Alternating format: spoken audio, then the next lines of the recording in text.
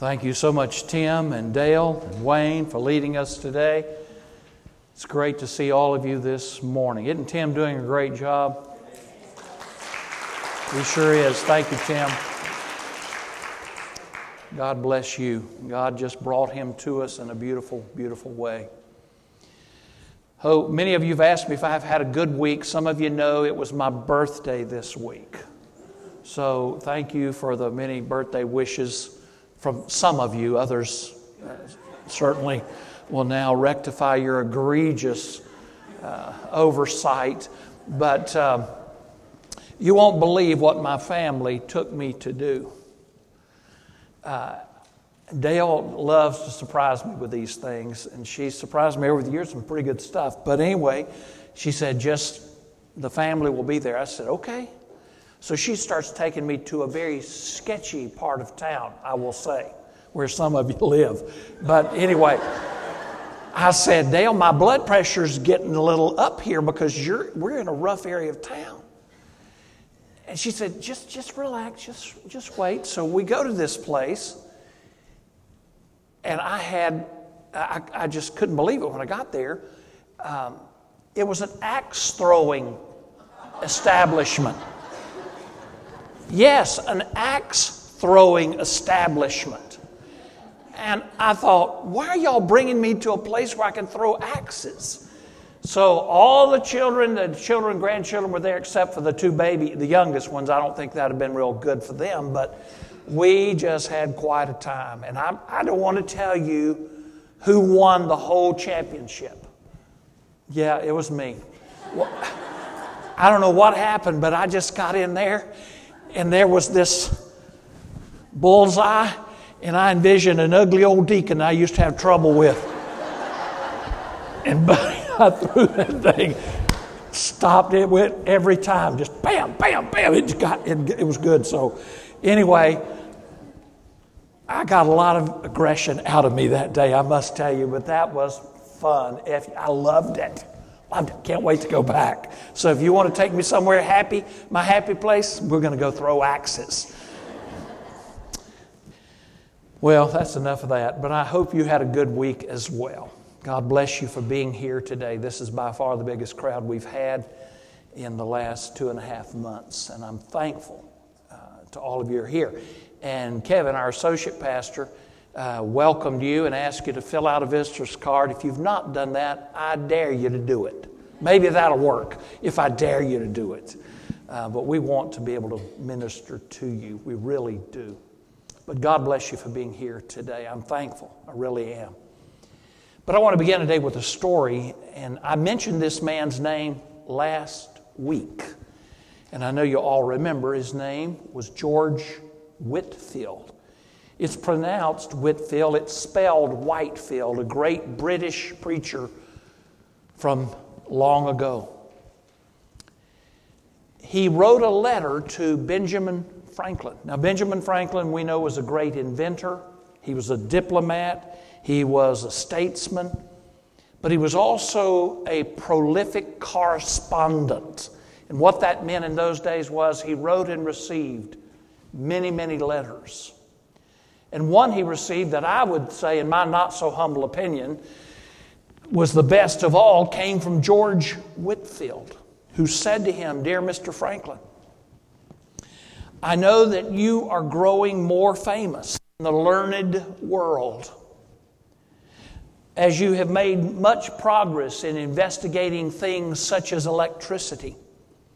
But," he said, "I now humbly urge you to give diligent study to the mystery of the new birth. It is a most important and interesting study, and when mastered will richly repay you." Well, he was witnessing to Benjamin Franklin, encouraging him to study the new birth. The passage we're going to study today is all about the new birth. So please take your Bibles and turn to John chapter 3. Last week we saw chapters 1, we've seen over the last few weeks chapters 1 and 2. But today we begin in chapter 3 of the book of John, and it is truly one of my favorites, and I do mean that. It really is. Now, in chapter 3, in toto, we're going to see Jesus as a teacher, Jesus as a witness, Jesus as the bridegroom. But today we see Jesus as a teacher. And in verses 1 through 20, we're going to see him, verse 21, 1 through 21, we're going to see him as the teacher, as he teaches one of the greatest men in all of Israel. So look there with me, if you would, as we see Jesus the teacher. It says there was a man of the Pharisees named Nicodemus, a ruler of the Jews. This man came to Jesus by night and said to him, Rabbi, we know that you are a teacher come from God. For no one can do these signs that you do unless God is with him. Jesus answered and said to him, most assuredly I say to you, unless one is born again, he cannot see the kingdom of God. Nicodemus said to him, how can a man be born when he is old? How can a man enter a second time into his mother's womb and be born? Jesus answered, now look at verse 5. Most assuredly I say to you, unless one is born of water and the Spirit, he cannot enter the kingdom of God. That which is born of the flesh is flesh. That which is born of the Spirit is spirit. Do not marvel that I said to you, you must be born again. The wind blows where it wishes, and you hear the sound of it, but you cannot tell where it comes from or where it goes. So is everyone who is born of the Spirit. Nicodemus answered and said to him, how can these things be? And Jesus answered and said, are you the teacher of Israel and do not know these things? Jesus said again, most assuredly I say to you, we speak what we know, testify what we have seen, and you do not receive our witness. Verse 12, I've told you earthly things, and you do not believe. How will you believe if I tell you heavenly things? No one has ascended to heaven, but he who came down from heaven, that is, the Son of Man who is in heaven. And as Moses lifted up the serpent in the wilderness, even so must the Son of Man be lifted up. And whoever believes in him should not perish, but have eternal life.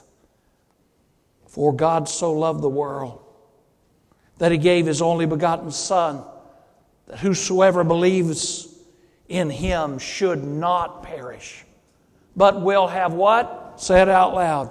Everlasting life. For God did not send his Son into the world to condemn the world, but that the world through him might be saved. He who believes in him is not condemned, but he who does not believe is condemned already, because he does not believe in the name of the only begotten Son of God. And this is the condemnation, that the light has come into the world, and the men love darkness rather than light, because their deeds were evil. For everyone practicing evil hates the light, does not come to the light, lest his deeds should be exposed. But he who does the truth comes to the light, that his deeds may be clearly seen, that they have been done in God. Well, he writes here one of the most profound passages in all the Bible. It is amazing. As he talks to the teacher about the necessity of being born again and what that means. Now, we know every individual is unique. If you've got more than one child or you have more than one grandchild, you know how unique those children are. We had 3 girls, of course, and they were quite unique. We talk about it regularly and amazed at the differentness of our girls. And my 2 surviving girls, of course, were with me on my birthday on Friday, and they are just as different as they can be. I don't think they look the same. I don't think they act the same. They're just different people. You have to deal with them differently. The other day I was wanting Allison, she's my secretary, I was wanting her to do something, so I knew how to get her. I said, now my last secretary knew how to do this. Oh, I knew that would spur her on. So, buddy, it got done just like that. Now, if I'd said that to Laura, she'd have probably cried for 3 weeks and had to go to counseling for it. She would have. But Allison, boy, you know what that did to her. She got it done. I said, I knew how to get that done, Daddy. Anyway, they're different. Well, people are the same. Adult people are the same. We are all different. And if you'll notice how Jesus dealt with people, it's an amazing study. And I've written some books, and I've been asked to write a lot on evangelism, for example. And people always want to know about the evangelism method that Jesus used, like with Nicodemus. The frustrating thing for authors and writers and scholars is that Jesus never talked to two people the same way. You see, he treated everybody according to their own need. He established rapport with them according to their personality. It was not a canned presentation like I've used and like I've taught people to use. It was a unique individual encounter. But in every instance, he was able to use that rapport and identification to establish a relationship that he used to then share the truth of the kingdom. And he does it with Nicodemus. He does it in a powerful way with Nicodemus. So Jesus is truly the model of caring relationship. He's the master of relating to people in such a powerful way. And you've experienced that. As he's ministered to you personally, you know how he's related to you. Well, let's look at this text. It's a powerful one this morning. First of all, look with me at Nicodemus. Let's just look at his personality and his person. Let's look at him in just really verses 1 and 2. Now, Jesus is back in Jerusalem. Some say, well, maybe he went back. Well, if you study Jesus real carefully, he didn't like to spend the night in Jerusalem. I don't know why. It's like me going to the mall. I don't like going to the mall. If I get there, I have to leave as quickly as I can. It just gives me heebie-jeebies. Now, that's a Hebrew word, but he would stay in Bethany, which is across the eastern ridge. He would stay with his friends, Mary, Martha, and Lazarus. And he would often stay in Bethany, which is just a short walk away, and then come into the city. But in verse 1, we see him encountering this man named Nicodemus. We know he had already, remember the latter part of chapter 2, he had performed many miracles. In fact, if you were to take, and some politicians seem to like popularity polls. I remember meeting one president, George Bush, who could care less about popularity polls. He didn't even pay attention to them. Others have and do. If Jesus had taken a popularity, if one had been taken about Jesus, it would have been the apex, the acme, the high point, because he was so popular now. People were just thronging around him because they were drawn, as we said last week, to his miracles. And that drew not only legitimate followers and seekers like Nicodemus, but it brought people whose faith was very shallow, who just wanted to see the miraculous and the spectacular, and really were not true in their seeking of Jesus as a Savior. So John 3:1 really begins to form a contrast between those who are shallow and those who are now serious. And we see that's true of Nicodemus. Well, who was he? Well, if you look at verses 1 and 2, we see a little bit about him. Well, first of all, let me tell you, it doesn't say here, but we know from another situation that he was a very wealthy man. Well, how do we know Nicodemus was wealthy? Because when Jesus died, it says he brought 100-pound weight of myrrh and aloes to anoint the body of Jesus. Only a very wealthy man could have afforded that amount of a very expensive item that was used in the burial process. So he's a very wealthy man. We also know he was a Pharisee. What does it say in verse 1? He was a man of the Pharisees. Who were the Pharisees? They were the most religious people in Israel. They made a living at being good, or what they thought was good. They were a sect of the Jews who adhered to the Mosaic Law and then tried to extrapolate from the Mosaic Law, first 5 books of the Bible, the Torah, which they took to be the true Word of God only. And they would extrapolate from those principles and find an amazing number, in fact, an infinite number of rules to how to obey the rules of the Old Testament. It got so ridiculous, actually, that there were over 1,200 rules on what you could not do on the Sabbath day, because if you did any of those things, you would break the Bible rule that says you shall not work on the Sabbath. Such as, you can't use a walking stick on the Sabbath. Why? Because you might punch a hole in the ground. And why? Because then the wind might blow a seed into that hole and a plant might come up, and guess what? You would be guilty of sowing seed on the Sabbath. You see how ridiculous it got?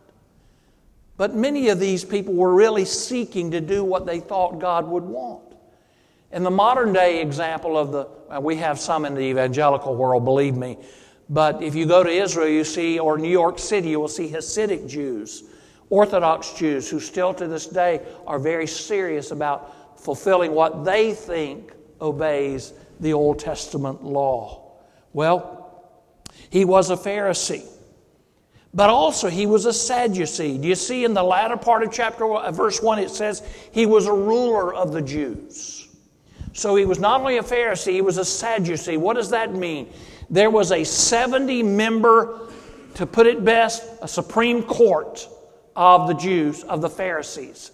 And those were the Sadducees. And so he was a member, the Sanhedrin. Why did I say Sadducees? The Sanhedrin, 70-member Supreme Court of the Pharisees. So he's a member of the Sanhedrin, a ruler of the Jews. So he is a wealthy man. He's an important man. He's a member of the aristocracy. He's a fanatically devoted follower of Yahweh God. A man of national prominence. And what does it say? He comes, verse 2, comes to Jesus by night. So here is this nationally prominent man, a seriously devoted follower of Judaism, who comes to a homeless prophet by night. This homeless prophet is from Galilee, and everybody knew nobody special ever comes from Galilee. And here is this homeless Galilean prophet. And this man of national prominence, a member of the Sanhedrin, the Pharisees, he comes to Jesus by night. Why did he come at night? I don't know. Maybe because he didn't want anybody to see him. Maybe it's because that's when he got off work. I don't know. But this cultured, refined gentleman comes. Why? I'll tell you why. Because he was not experiencing the deep soul satisfaction that he wanted. And so many people with whom I've spoken over the years, there's this deep void that is inside of them because of a lack of a wonderful relationship to Jesus. And that's what Nicodemus was experiencing. And maybe some of you are experiencing that even this morning. But beautifully, the Holy Spirit was maneuvering Nicodemus to where he could hear the truth and receive the truth of a precious relationship with the Lord Jesus Christ. So now in verse 3, let's notice the approach of Jesus. Examine the approach of Jesus with me, please. Well, Nicodemus had expressed to Jesus how he felt about him. Rabbi, we know you are a man from God. We know nobody could do what you've done if God was not with him. So it expressed a very high opinion of Jesus, the homeless Galilean prophet. So how did Jesus approach him? He responds back to him in verse 3, basically, and says, now, Nick, you're right.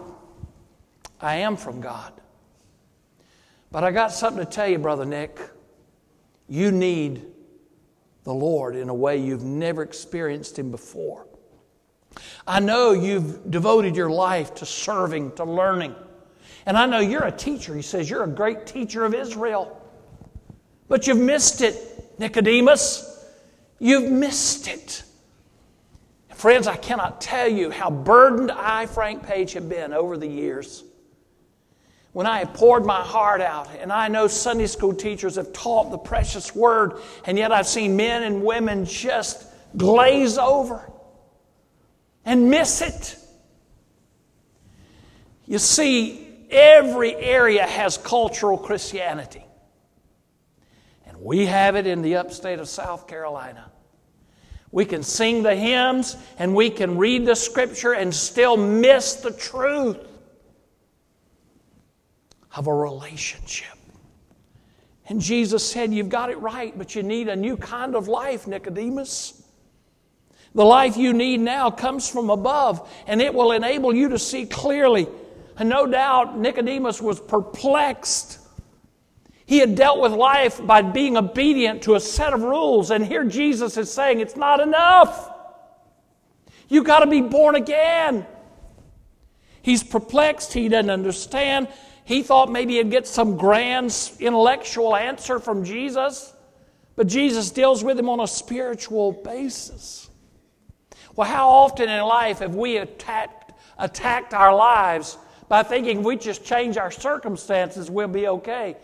But Jesus keeps telling us it's a spiritual issue you need to be dealing with. And we want to change the circumstances rather than change the spiritual condition. Well, Jesus' approach was unique, it was personal, and it was powerful. I've witnessed to so many people, and I've just seen so many unique individuals. I'll never forget. In fact, I got a text from a man this week. His name is Gene. I led him to Christ in the 90s. He's a nuclear engineer. Man, was he hard to witness to. Because he had to figure it all out. He had to figure it all out. And by the way, he came to hear me preach when I was doing an interim in Athens, Georgia. I made him stand up. I said, Gene, people want to know, I've told your story. People want to know, did you give your life? And he said, I'll tell you the date, Dr. Page. When was it? And he gave me the date. And I said, that's pretty good, son. But I said, listen, Gene, for you have to accept the absurd. What? Listen to me, son. I said, listen, the Bible says the gospel is foolishness to those who do not believe. And you need to accept the foolish, the absurd, that Jesus is who He said He was. It's a matter of faith, Gene. You're not going to figure it out. And it wasn't too long He gave His life to Christ. Oh, I've shared Christ with so many other people and used different ways. I'll never forget one time I went to a house and I was sharing John 3:16 that we'll get to in just a moment. And this young man said, I know that verse. I said, how do you know that verse? He said, because I like to watch sports. And he said, people are always holding up signs that say John 3:16. So he said, I came home and dusted off the Bible and I found it. I said, well, good for you. Most people never dust it off or don't even have one in the first place. I've told that story. I'll never forget it. A young man in our church who happened to be an African-American young man had won a lady to Christ at work. So he came to me and said, Dr. Page, she wants us to come witness to her husband. I said, okay, we'll go witness to the husband. Well, when I got to the door, it was way out north of town. You could tell he didn't want to see us. You can just, even some of you are pretty dull, but any of you dull people could have understood that one real quick. You could tell he didn't want us there. But I looked into the house and I saw a trophy that was taller than me. And I said, what is that back there? He said, that's a trophy because I am a 4-time world champion foosball player. You know what foosball is? Got those handles? Well, I've got one in my house. Dale got it for me many years ago. I said, if you let me in, I'll beat you in foosball. Now, I was good at foosball when I was in college, and I'm not as good now, but I was never great. Did I think I was going to beat him? No. He said, "Oh, you think so?" I said, "Come, let me in and you'll find out, big boy." Well, he beat me so bad. Let me just tell you, he beat me. I never got a single point on him. He beat me up one side and down the other. But I gave it the best I could. And let me tell you, he got to laughing. He got to smiling. I led that boy to Jesus. So let me tell you, foosball can win people to Christ. Whatever it takes, that's what we need to do. God bless whoever that is. They're catching them right now. But anyway, Jesus used the unique way of dealing with Nicodemus, because he said, "Nicodemus, you need to understand something. There is a new life that's different than you've ever imagined. You must be born again." Now examine with me this exciting dialogue. We're not going to spend a great deal of time, but look at the last part from verse 4 through 21, and we see Jesus explaining the new birth. With great consternation, Nicodemus in verse 4 and 5 basically said, "Now wait a minute, born again." Now some people think he's speaking to the absurdity of a new physical birth. How could a man enter in, obviously. But some scholars say, listen, Nicodemus was a smart man. He knew that was an absurd suggestion, but it was a purposeful way to get him to understand that what Jesus was trying to get him to understand was something that was totally different than anything he'd ever imagined. Something maybe Nicodemus in his consternation was saying, "Now wait a minute.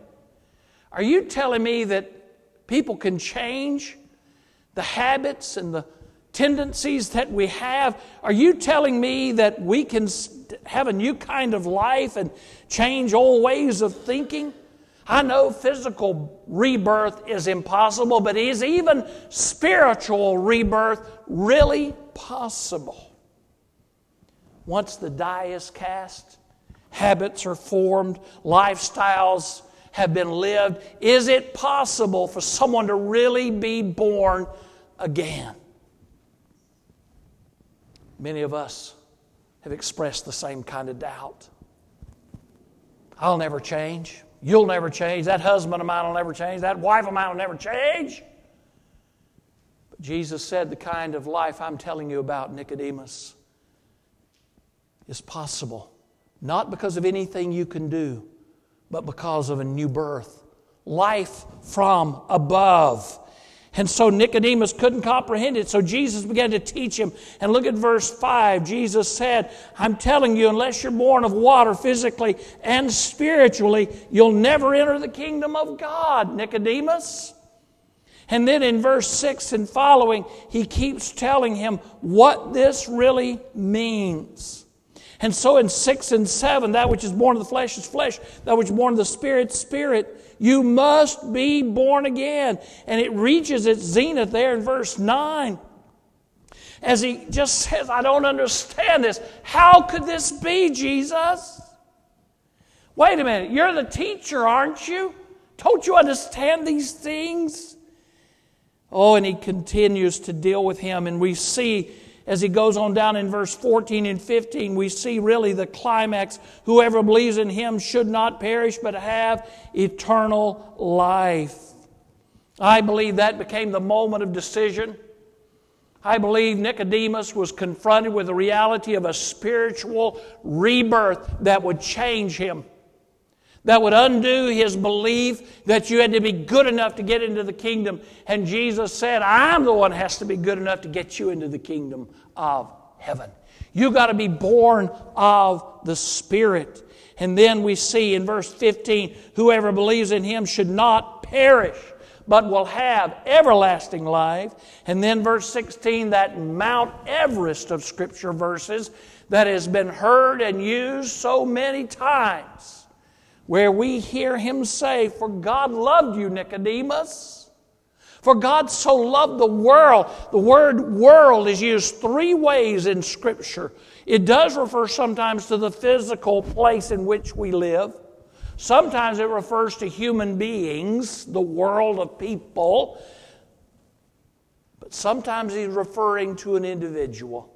Nicodemus, for God so loved you, for God so loved the world, that he gave his only begotten Son, me, Nicodemus, that whosoever believeth in him should not perish, but have everlasting life.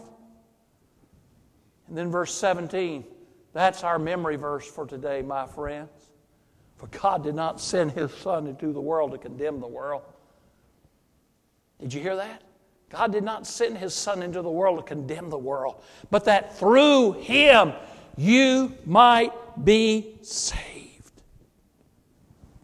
Then he describes how that lives out in the next verses. Darkness and light. Well, my friends, John does not tell us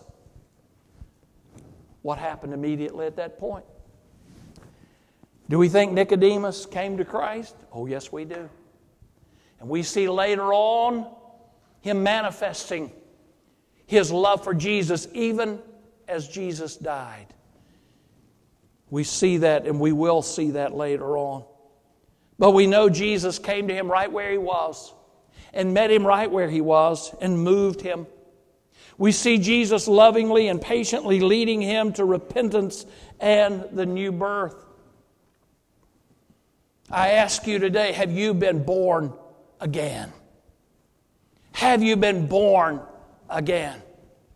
I've asked so many people that question, and you know how they usually respond to me? Well, I'll tell you where I'm a church member, Brother Frank.